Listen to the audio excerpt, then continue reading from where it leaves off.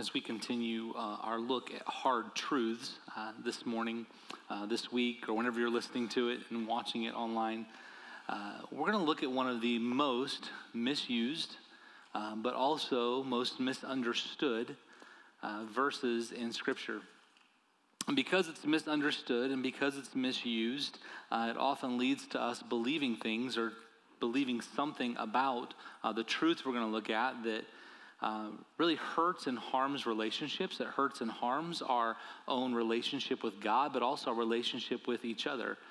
And to make matters worse, not only is it one of the most misquoted and misunderstood and misused, it's one of the most quoted, and so it's often misquoted. And so you add those things together, and there's a recipe for a bit of disaster. Now, whether it's misunderstood because it's misused, or whether it's misused because it's misunderstood, or whether it's misused because it's misquoted, I can't tell you the order of how the things get off. It just is misunderstood, misused, and often misquoted.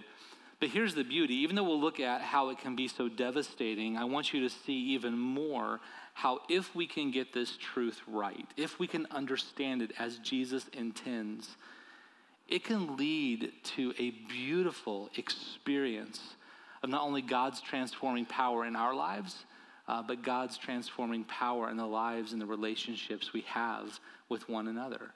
So what's this hard truth? What's this verse? Well, the hard truth is the hard truth about judgment. And I'm not talking about eternal judgment. We're going to look at the hard truth about hell next week.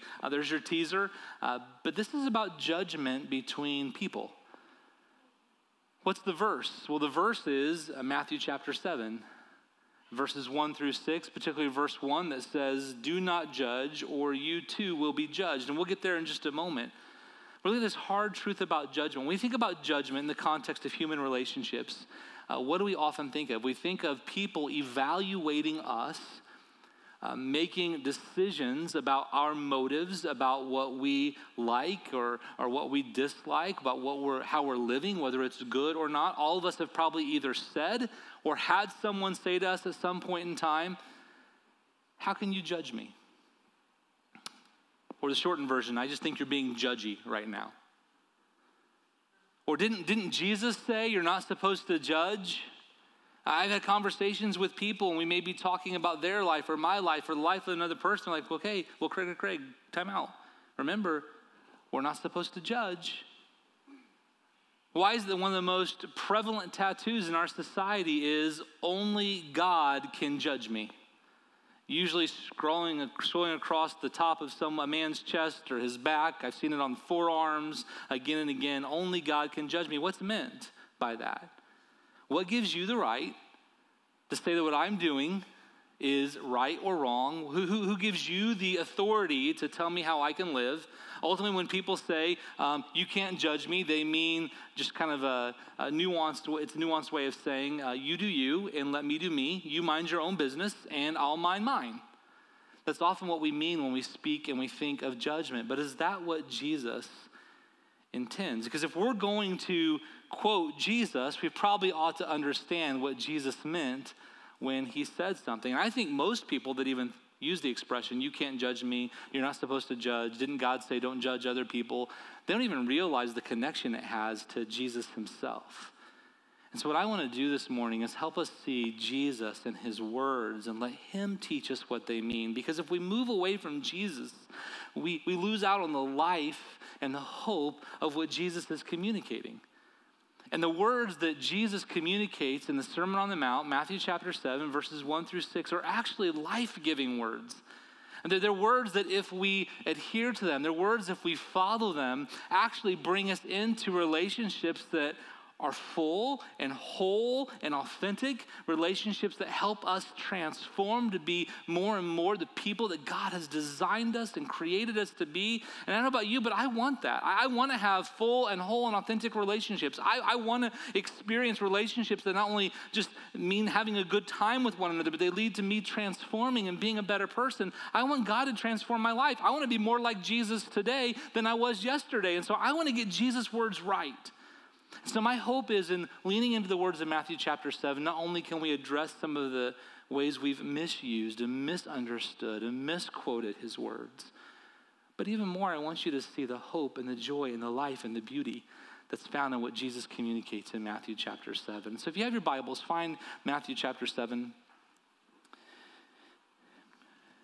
Matthew 7 is what we would call moving towards the end or the conclusion of Jesus' famous Sermon on the Mount. It's a message that Jesus gave towards the beginning of his earthly ministry. It's a message that a sermon that probably was repeated in village after village, town after town, city after city. The message, the sermon, details kind of what it looks like to live in the kingdom of God. What does it look like to be a disciple of Jesus? Like, what are the characteristics of someone who is living for God the way Jesus wants them to? It's a beautiful message.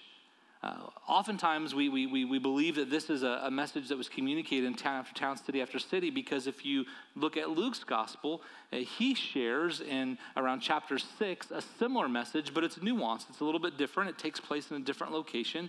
So Jesus just probably took opportunity after opportunity to share with people as they were following him, this is what I'm all about. This is who I am. If you're going to follow me, this is what you're signing up for. This is what you're going all in for, and I want you to know it up front. By this point in Jesus' life, the crowds are growing, they're swelling. Jesus has healed. Jesus has made personal invitations to people to come and to follow him, which means come, learn from me, be my apprentice, be my disciple, discover how I want you to live. And so the crowds are growing. People are sometimes just curious. People sometimes are dedicated. Some of the people are opposed. And so Jesus needs to take advantage of opportunities like this to share, okay, guys, this is who I am. This is what I stand for. This is what following me really means. And that's the context of the Sermon on the Mount. And within that context, within that message, he speaks about judgment. So I just want to read verses 1 through 6 to start, and then we'll walk through them a little more detailed. Matthew 7:1 says, "Do not judge, or you too will be judged. For in the same way you judge others, you will be judged. And with the measure you use, it will be measured to you. Why do you look at the speck of sawdust in your brother's eye and pay no attention to the plank in your own eye? How can you say to your brother, 'Let me take the speck out of your eye,' when all the time there's a plank in your own eye? You hypocrite! First take the plank out of your own eye, and then you will see clearly to remove the speck from your brother's eye. Do not give dogs what is sacred. Do not throw your pearls to pigs. If you do, they may trample them under their feet and turn and tear you to pieces."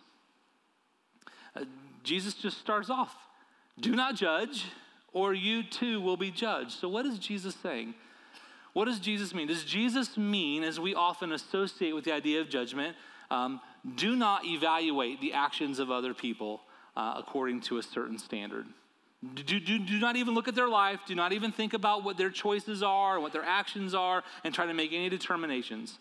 Is Jesus just giving us a first century version of you do you, and let them do them, and I'll do me? Is that what Jesus is suggesting? The short answer, and I think you know this, is the answer is no.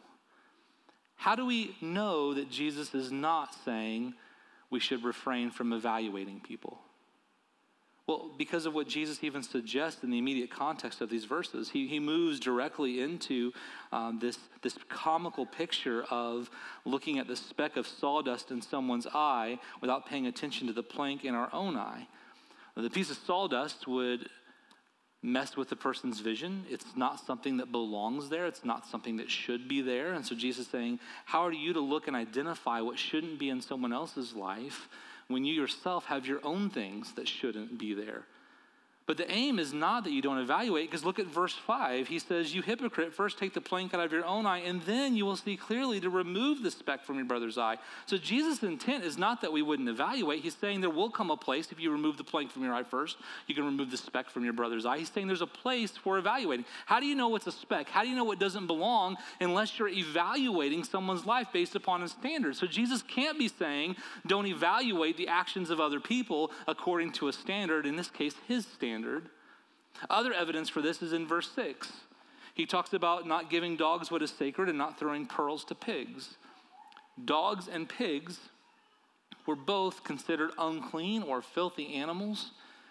So he says, do not give what is sacred to those who are unclean. Do not give pearls. Jesus uses the term pearl to describe the kingdom of heaven and the beauty and the value of the kingdom elsewhere. Jesus, what he's sharing is there comes a time and place when we cannot continue to entrust the beautiful and wonderful things of God, the message of God, to people who will just abuse it and trample it. Well, how do you determine who's abusing and trampling the message of God unless you evaluate? Don't you have to look at their life and say, well, are they continuing to reject what God has in mind, what God wants for them? Yeah, you have to evaluate. So Jesus can't be talking about evaluation, about simply looking at the actions of other people's lives. But that's so often what we mean, isn't it? Only God can judge me. Hey, who are you to evaluate my life? Who are you to determine whether what I'm doing is good or bad, beneficial or harmful? When you think about evaluation, evaluation always implies a standard. There's a standard, there's a criteria, and we look to that thing or that person and we compare. This last week at our fairgrounds, and for the coming week, there will be people judging 4-H projects, from living 4-H projects like animals to 4-H projects like cakes and leatherworks and wood projects and photographs. There will be a number of people judging, and what are they doing? They're looking at a criteria and a standard, and they're evaluating, they're comparing. They're saying, okay, compared to our standard, this is the evaluation of what is good, what is not good about this project. For a disciple of Jesus, we need evaluation first and foremost for ourselves. Jesus supplies the standard. Jesus supplies the criteria. His words, God's word, supplies the criteria. And so we need to be able to evaluate and say, okay, this is what God wants. How am I matching up to that?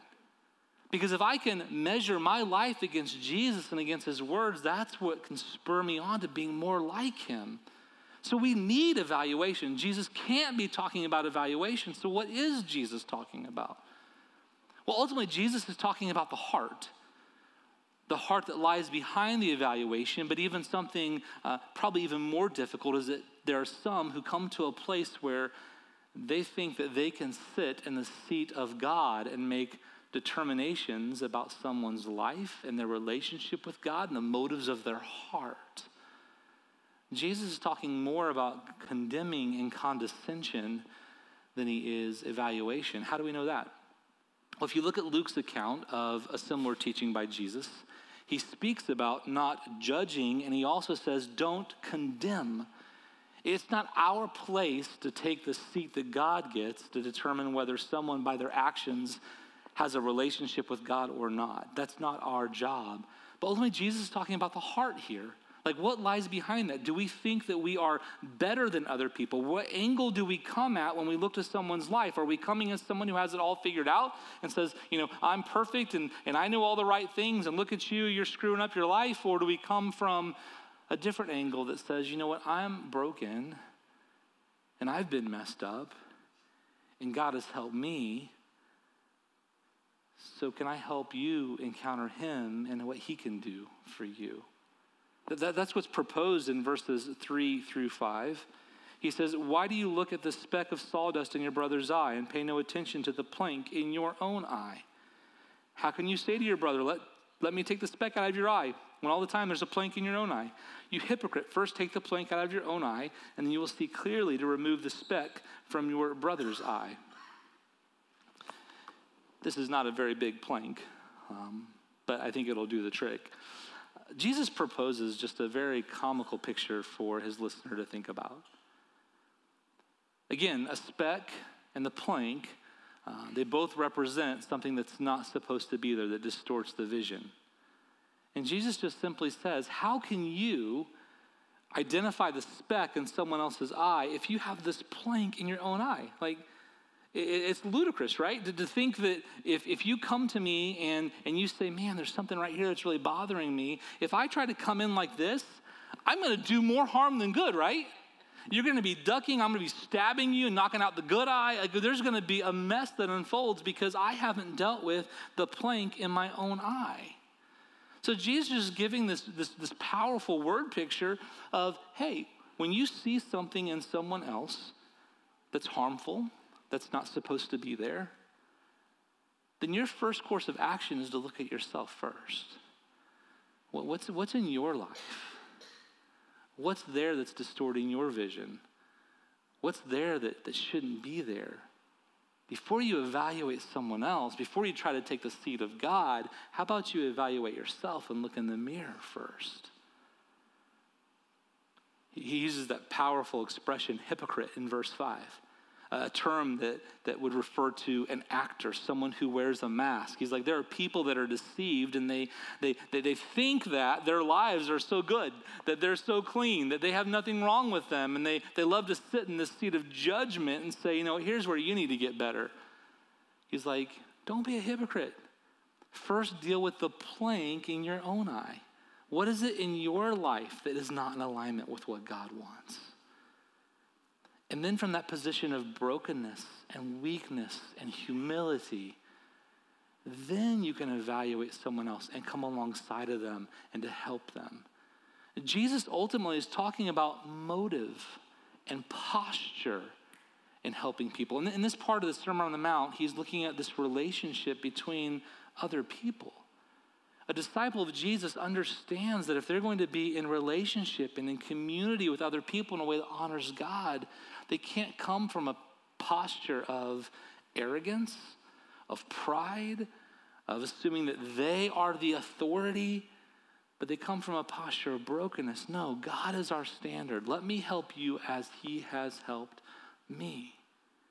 That's what it looks like to judge someone in a way that honors God, is that we start with ourselves. We start with the errors in our own lives. The reason why only God can judge me has become a popular tattoo and a popular sentiment, I think, is because many people have been hurt by others who have first gone and tried to point out what's wrong in someone else's life before they look in the mirror at themselves. But if we can become people who look first at our plank, then we have the capacity to come alongside someone else. So how can this hard truth shape our life? Well, one of the things I want us to understand, and what I want to understand, I want to reaffirm that I share these messages on hard truths not as someone who has them all figured out, not as someone who's doing it perfectly, but I genuinely come as someone who is living this alongside of you. I struggle at times to put myself in a position where, you know what? I'm a little bit better. I've got this figured out. Look at them, kind of squandering their lives away. I wrestle with those very same temptations sometimes, and I need these reminders just as much as you need these. I need these hard truths just as much as you need these. And with these hard truths of Jesus, they give us this opportunity to kind of live this revolutionary life. And the same is true with this hard truth about judgment. If we can understand what Jesus truly means, then we won't misuse it. We won't misunderstand it. We won't misquote it. We won't do the damage that has been done in the past. And sometimes, because the way we've misused his words on judgment, and we just say, you know what, you can't evaluate me. You can't even think about my life. It keeps me from inviting other people to speak into my life. I shared with you the very first week of this series about hard truths that there are things that we need to have spoken to us, but what makes them hard truths is that we don't want them spoken to us. And I share with you the story of how our Care and Connections minister, Kurt, who shared our communion and hosted here this morning, how early on in my ministry here, he observed an interaction between me and my youngest son, and he wanted to talk with me about it. And I shared with you that week that when he was kind of calling me out about my behavior as a father, that some of you would say, well, that's not his right to meddle. It's not his right to judge. And in first service, a lot of you were just kind of, stoic and no responses. But second service, there were giggles and there was laughter. Like people were like, yeah, right. He shouldn't be telling you what to do. But here's the truth. He should have been telling me what to do. And I'm glad he did. Because that's the type of judgment that we need as followers of Jesus to grow and to be better. And Kurt did not come alongside me from a place of superiority or a place of arrogance. he came to me as one who was a father who knew brokenness and weakness. And he said, Craig, I think God has something better for you in your relationship with your son. And so he could evaluate me. He could evaluate my actions based upon the standard of Jesus and the standard of God's word. And he could speak into my life, and that helps me get better. We need to understand the hard truth about judgment, because if we don't understand the hard truth about judgment, we won't get to the hard truth about accountability. Like, we need other people to speak into our lives. All of us have blind spots. We've taught in this room before about the words of Jeremiah where he says the heart is deceptive above all else. Like, we can't just follow our hearts. We are deceived at times. And there are blind spots in our lives we think we have figured out, and we don't. And we need people who love us, who are on the journey with us, who are taking planks out of their own eyes, and they're willing to help us with the speck in our eyes. We need that to become more and more the people that he wants us to be. And if we believe the lie that you can't evaluate other people, you can't speak into their life, guess what? We'll end up with a lot of toxic people. We need people who are dedicated to Jesus and people investing and holding them accountable. We need to unlock the beauty of the hard truth about judgment.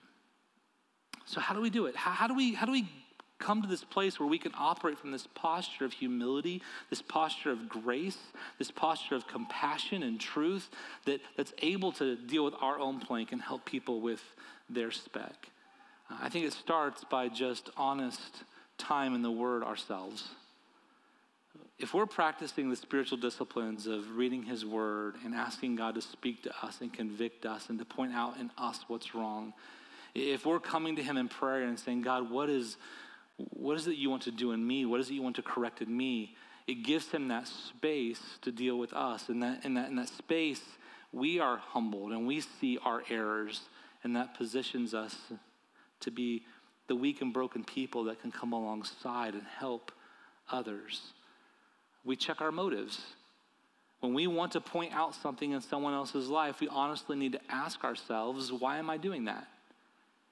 Is it because it makes me feel good to point out a flaw in someone else? If we're honest, if we check our motives, doesn't that happen sometimes?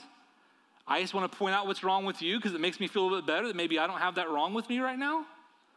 What's your motive in that? Is your motive that you genuinely want to help and come alongside? Check your motives. Look to his word, spiritual disciplines, check your motives, ask questions. You know that if you see a therapist, a counselor, a psychologist, they will ask you question after question after question. Very seldom do they start by saying, you know what you're doing is really wrong. No, they ask questions.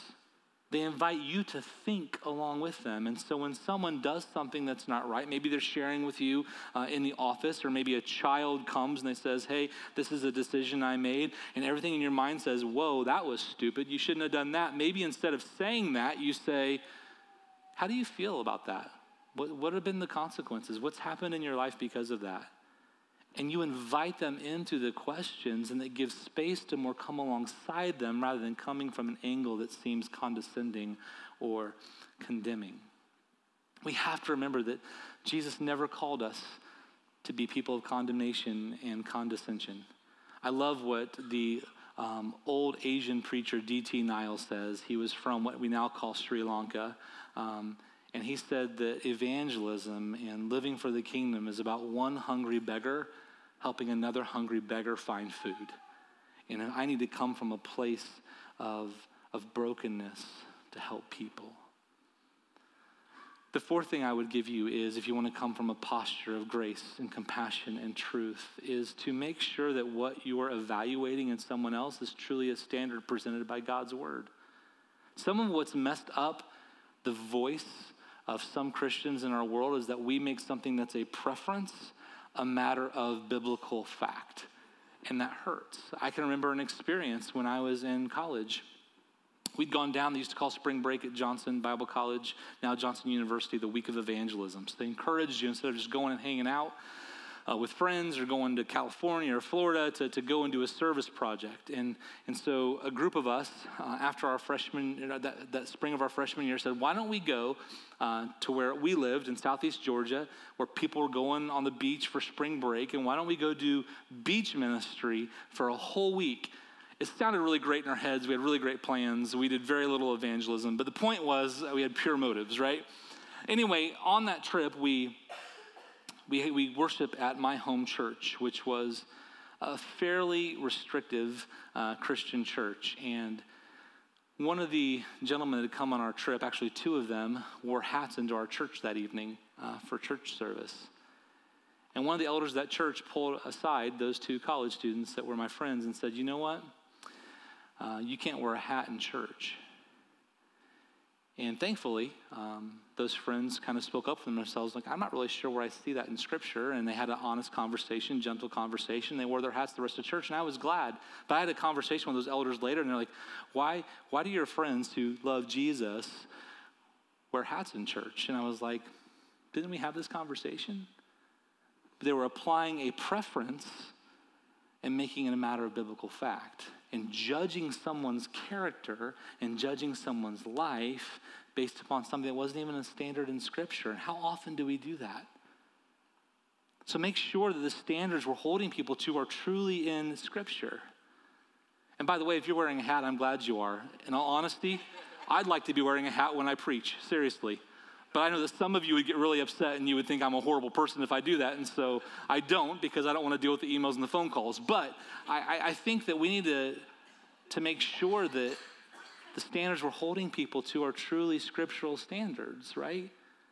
Since when does something that we wear define our heart? Now, sometimes it can reveal something, but oftentimes it doesn't. And the list could go on. And the fifth thing I want to give you is that we have to be careful not to hold believers to the same standards. We can't hold pre-believers or unbelievers to the same standards we hold believers. There's some words of Paul that we would be wise to remember in 1 Corinthians chapter 5. In 1 Corinthians 5, 12 and 13, Paul's addressing sexual immorality in the Corinthian church. The particular act he's looking at is a case of incest. And here's what he writes. He says, what business, this is verse 12, what business is it of mine to judge those outside the church? Are you not to judge those inside? God will judge those outside. Expel the wicked person from among you. As Paul writes to this church who's wrestling with these issues, he reminds them, it's not our job to judge those who are outside of the kingdom of God. Sometimes followers of Jesus have gotten a bad rap in our world because we've chosen to hold people who don't believe in our God to the standards of our God. And so we're quick to tell people who don't even love our Jesus how their lives are incongruent with Jesus. And guess what that does? That just pushes people further away from our Jesus. What's the answer? What's the answer that Paul demonstrates? Is the answer that we see even in the book of Acts is that our lives are the witness. And so you can have a conversation with someone and they believe something that's incongruent or goes against what God's best is. And in your conversation, they ask you what you feel. And you can say, well, this is what I believe. And that can create a conversation, but it shouldn't lead to us condescending. We have to be careful not to hold pre-believers or unbelievers to the standards and criteria that believers are held to. Let them see it in our lives. I think it's Peter that writes about being ready to give a defense for what we believe, but it's with our life. Our lives are the apologetic. Not going out and standing on a box on a street corner with a bullhorn and telling everybody how they're living is wrong. Do we pray for those people? Yes. Do we have hope for them? Yes. Do we come and we walk alongside of them when they ask questions, give them honest answers? Yes. But do we condescend? No. I want to invite you to just think of what this could do. If we could adopt Jesus' teaching and his hard truth on judgment and get beyond the misunderstandings and the misuse and the misquoting, what could happen? What could happen in your family? Our kids watch us, parents, if you have kids at home. How often have they seen us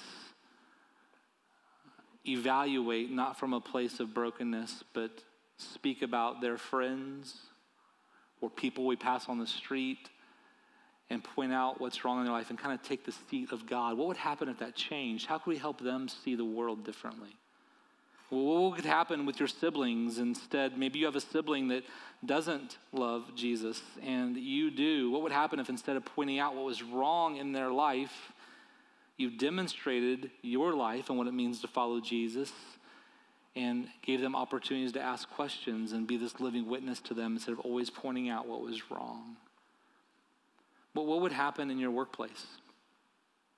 What would happen in your workplace if you weren't quick to judge from a seat of like taking the authority of God, but instead started with the place of brokenness when you had a conversation with a coworker? What would happen in our world? What would happen in our community? We would see people changed and people humbled, and there would be this beautiful expression of relationship among people if we abided by Jesus' teaching in Matthew chapter 7. And here's what I know. I know that all of us, if we're followers of Jesus in this room, this probably ushers in a time of repentance for us because we have gotten this wrong. None of us are perfect, and I'd encourage you to maybe think about relationships in your own life that you perhaps have hopefully not ruined, but maybe affected in a negative way by a judgmental spirit, and maybe repent of that and say, God, help me, change me, help me know how to interact with these people in my life who I maybe have been more condemning of and condescending towards. And here's the invitation for those who don't know Jesus. Remember that God's people are not an ultimate picture of who God is. We're striving. But don't let the failures of his people keep you from seeing the faithfulness of who God is. And would you see that Jesus cares about you, and he wants to invite you into authentic relationships that are free of harsh judgment, but instead foster the growth that leads to being like him and experiencing the best life available through him and in him. And if you don't yet know him, if you're on the fence about Jesus, we'd love to start that conversation with you. Kurt has shared already. You can connect with us through our connection cards. You can scan the QR code in the buildings that say Let's Connect. You can email us, connect@Lebanon-Christian. You can start a conversation with me or one of our elders here at the front of the room, and we can help you meet this Jesus who wants to invite you into this life that he's describing in Matthew chapter 7. Let's pray. God, I thank you. I thank you for your hard truth about judgment. And God, I know that all of us in this room have probably both been hurt by words that were not measured, by people who maybe moved in with a plank still in their eye. And God, it's likely that all of us in this room have been the one to move in with a plank as well. God, would you help us be people who look to your word, who love those around us enough that we would speak into their lives only as we've allowed you to speak into ours. And God, as we respond to your hard truth about judgment, may we be changed, and may the people we interact with be changed, and may we show the world another one of the beautiful mysteries of your kingdom. It's in your name we pray and trust, the name of Jesus.